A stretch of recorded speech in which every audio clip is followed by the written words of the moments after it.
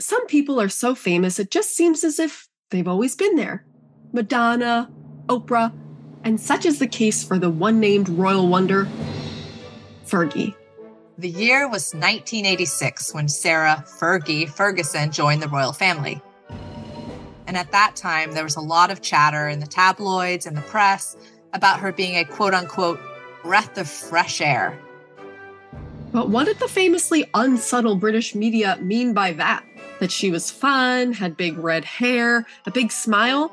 That she was outgoing in a family of famously stiff upper lips? In hindsight, it seems like maybe that description, breath of fresh air, had a lot of coded meanings. Was it actually just stand-in for not skinny?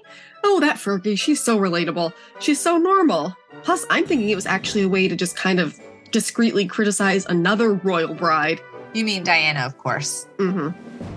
By describing Fergie as the low-key, cool one, the subtext is that Diana was high maintenance, too thin, too delicate, she cared too much about fashion.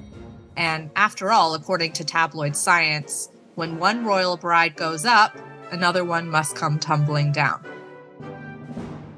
Next season on Windsors and Losers, we're examining the life and times of Sarah Ferguson, the Duchess of York. We're picking apart that seemingly innocuous accolade. Breath of fresh air. Did it do her more harm than good and set her up to fail?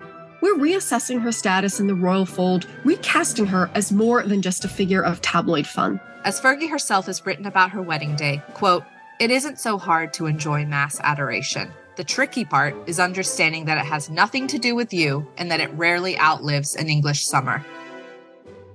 Like Fergie, I go by one name, Allie. And I'm simply Eva. And we've got a new season of Windsors and Losers coming in early 2024. Do stay tuned, won't you?